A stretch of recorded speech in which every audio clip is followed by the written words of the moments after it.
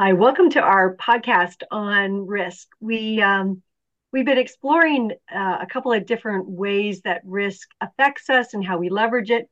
But today we want to go deeper into identifying risk and classifying those. And it not only is what happens or what we make happen to us, but what happens with our customers as well. So, Sean, can you take us into where your brain is going on this right now? I'll try. That's always a challenge. Um, I think I want to frame this by we're talking about the positive effects of risk. Right? Risk is often featured as a scary thing, something to best be avoided at all costs. But in reality, you can't. But risk never rides out alone. It always has its trusty sidekick opportunity riding at its side. And it's that lens that we should look at risk and see where's the opportunity for us. But I do want to suggest that we start at the very beginnings in identifying and classifying risk before we get to the good stuff of how we can leverage that for our benefit. And the way we do this is essentially brainstorm, have a bunch of people in a room and think what could go wrong. And the beauty of this brainstorm is people seem to have very little trouble imagining disasters and imagining problems. You ask someone to think of a good thing and people scratch their head. You say, tell me something that could go wrong, and everyone's got a viewpoint. So collect as much as you can in terms of the risks that you're facing. Then the next step, we got to classify that risk and somehow prioritize it. Tom, I'll throw that over to you because this is a tool you're very familiar with. How do we get that brainstorm list of risks and how do we start to put them into some sort of format that prioritizes where we should focus? Yeah. Seems intimidating, right? To think about everything and anything that could go right or wrong. But one of the ways that we help our clients get there, and we didn't invent this. If you've been to, if you're a marketing degree holder or a master's degree, you've probably heard of PESTLE or PEST, but you've got the PESTLE framework, which each letter in the word PESTLE stands for a different type of risk or trend or what have you. P is for political, E is for economic, S is for social, T is for technological, L is for legal, and E is for environmental. And if you take each one of these letters one at a time and you kind of break down the universe, you can start with, all right, what are all the political risks that we face, both good, bad, positive, negative?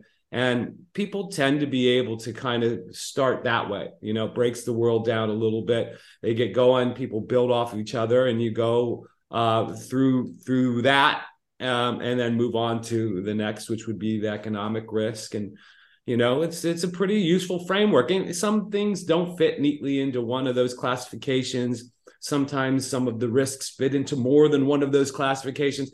That's not the point. The point is, how can you articulate as many of these risks as you can possibly think of so that you don't miss anything? That's really the first step. And you will miss something. That's, but how can you minimize what you potentially miss? And so you end up with this big brainstormed list of all the risks that you can think of. And then, Mary, what do they do to kind of figure out which ones to deal with?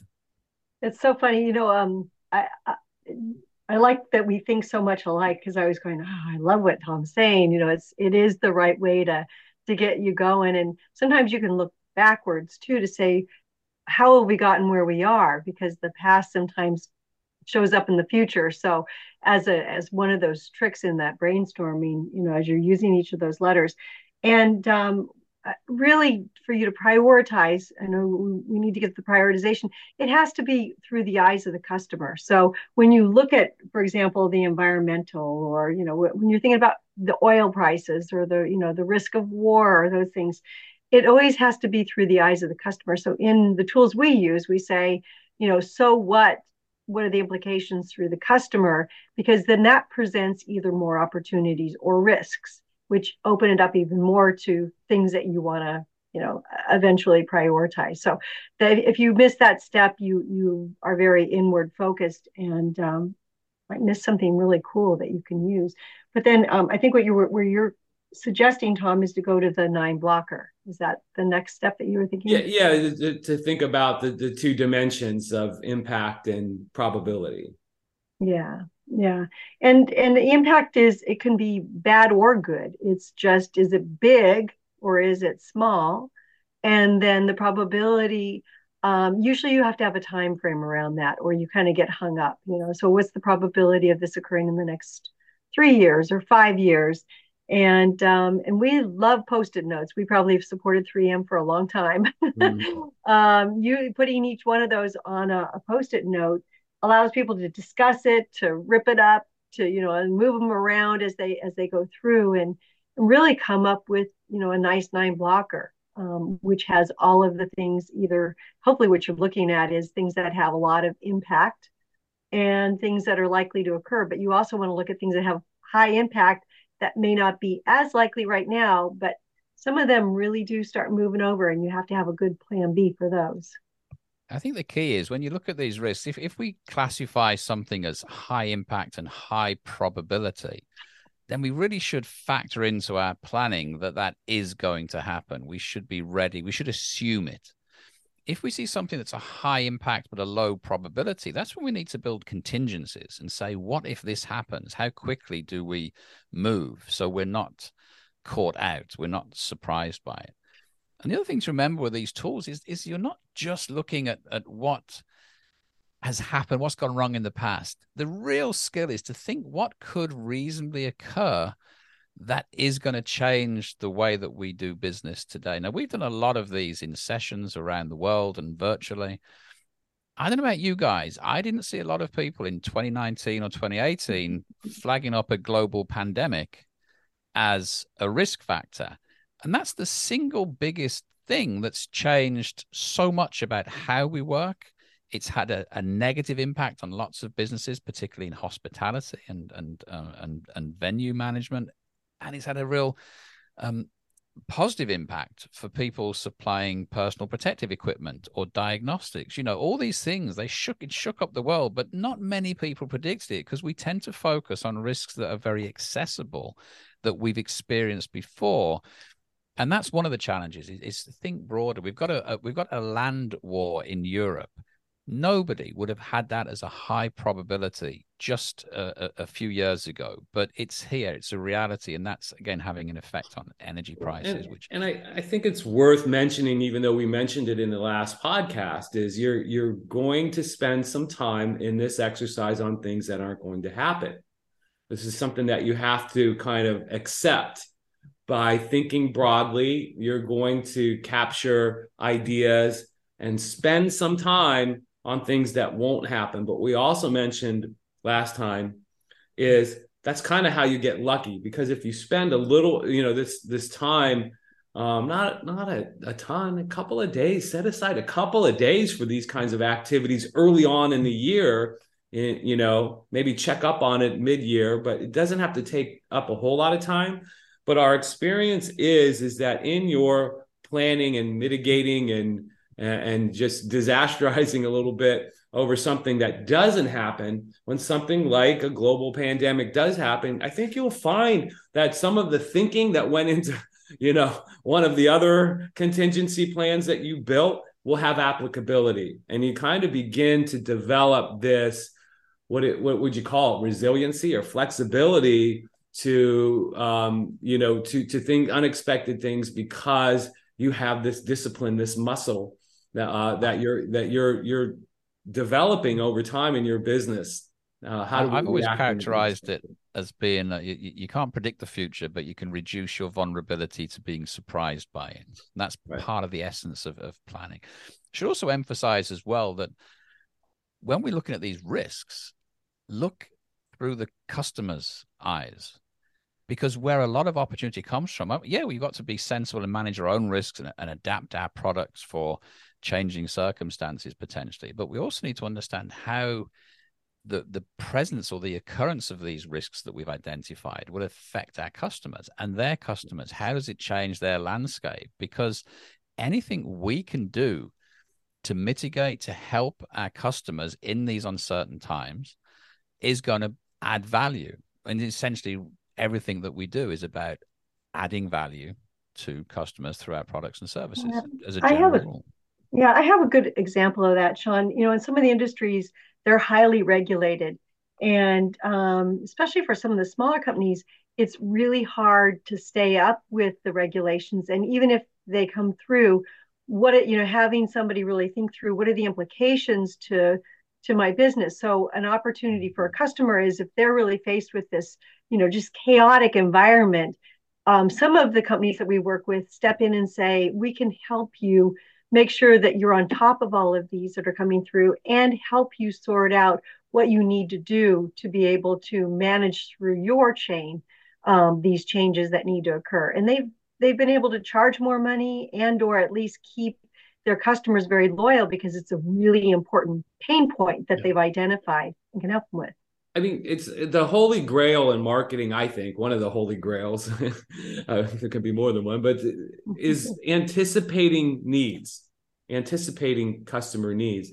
And people always want to know how do you anticipate customer needs? Well, the geniuses of marketing, the Steve Jobs of the world and other legendary figures were really, really great at being able to see a couple of years ahead, right, of what was coming, but also to do just what you guys are talking about, which is not just say, well, new technology, MP3 technology is going to allow you to have, a whole lot of music in a portable method like an iPod. What does that mean? How is that going to impact customer needs? How are customers going to have new needs or new versions of old needs? And this is not just a discipline that we're talking about here that helps you to plan and protect your company against risk. I mean, if you really are doing what you two are saying, which is look at it through the eyes of the customer, you begin to see what are the emerging needs of customers that maybe are not visible right now, or maybe not highly prioritized by customers right now, but are clearly coming. And especially for those high priority things, high priority, high probability, upper right hand quadrant stuff that you say this is likely going to happen.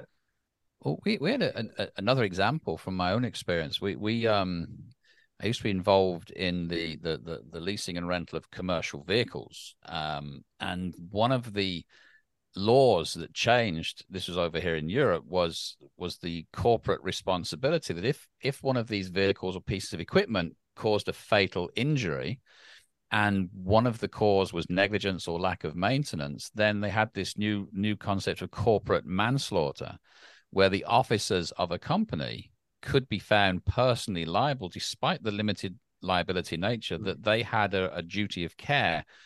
And it set a lot of people into that risk mode of like, I'm now taking a risk every time one of these trucks goes on the road that I personally could be liable. We offered a guaranteed maintenance and managing the maintenance schedules for all these things, because one of the mitigating circumstances is if the vehicle was fully maintained, you're less likely to be sued. Without going into all the detail, we offered a solution to a risk that had presented itself, and as a consequence, it made our offer that little bit more valuable to customers. And that's really what I mean about looking at risk, not just from your day-to-day, but over outside the fence, outside in, looking at your customers, what's changed for them and what can we do?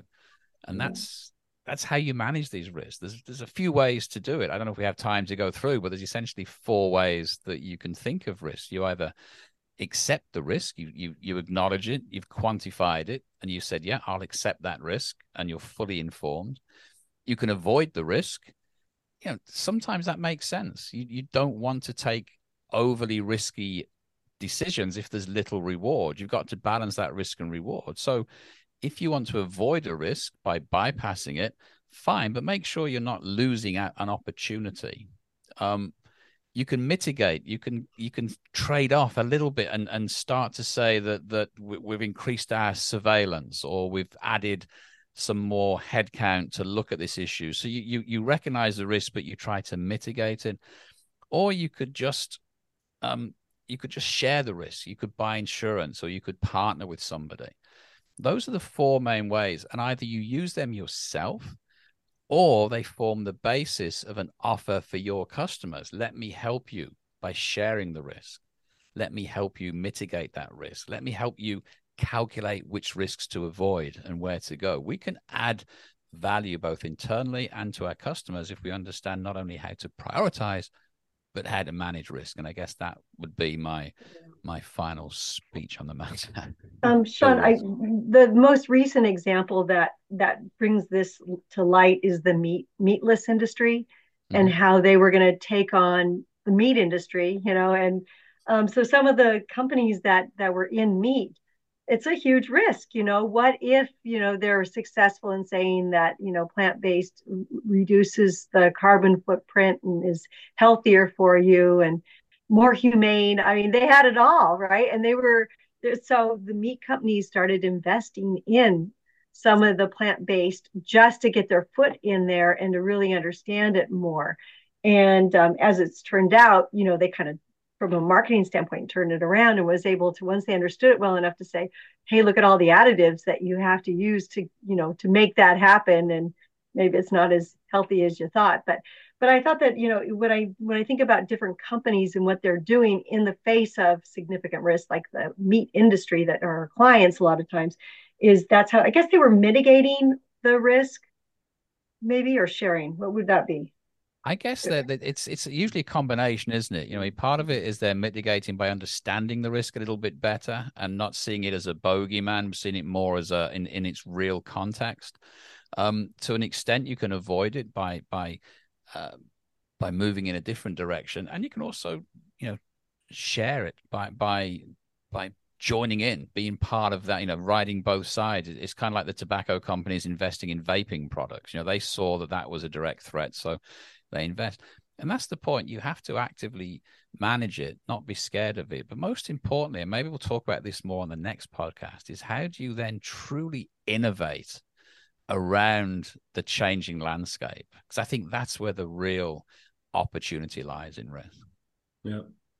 Well, I think that as of kind of putting a bow on this particular podcast and having that teed up for the next one, I think what we've said in summary is, first of all, you've got to brainstorm risks, and a methodology like PESTLE can really help kind of break it down so that you limit your chances of missing something big. And then you can rate the risks for impact and probability, right? To kind of figure out which ones you should focus on. Then you should really look at what it is that is, how this is going to impact your customers. Look at it through the eyes of the customer, not only just when you're rating the risk, but also what are the implications of those risks to their business, their day to day. And then we started talking about, the categories of accepting, mitigating, sharing risks, et cetera, as that part where you start to specify, what you're going to do about it. And maybe we can pick it up from there, as Sean suggests with our next podcast. Yeah, thank you very much for joining us. We hope that there's a couple of things as you're listening, you go, oh, there's some ideas that I can apply to my business. So anyway, thank you for joining us. Thank you. Bye.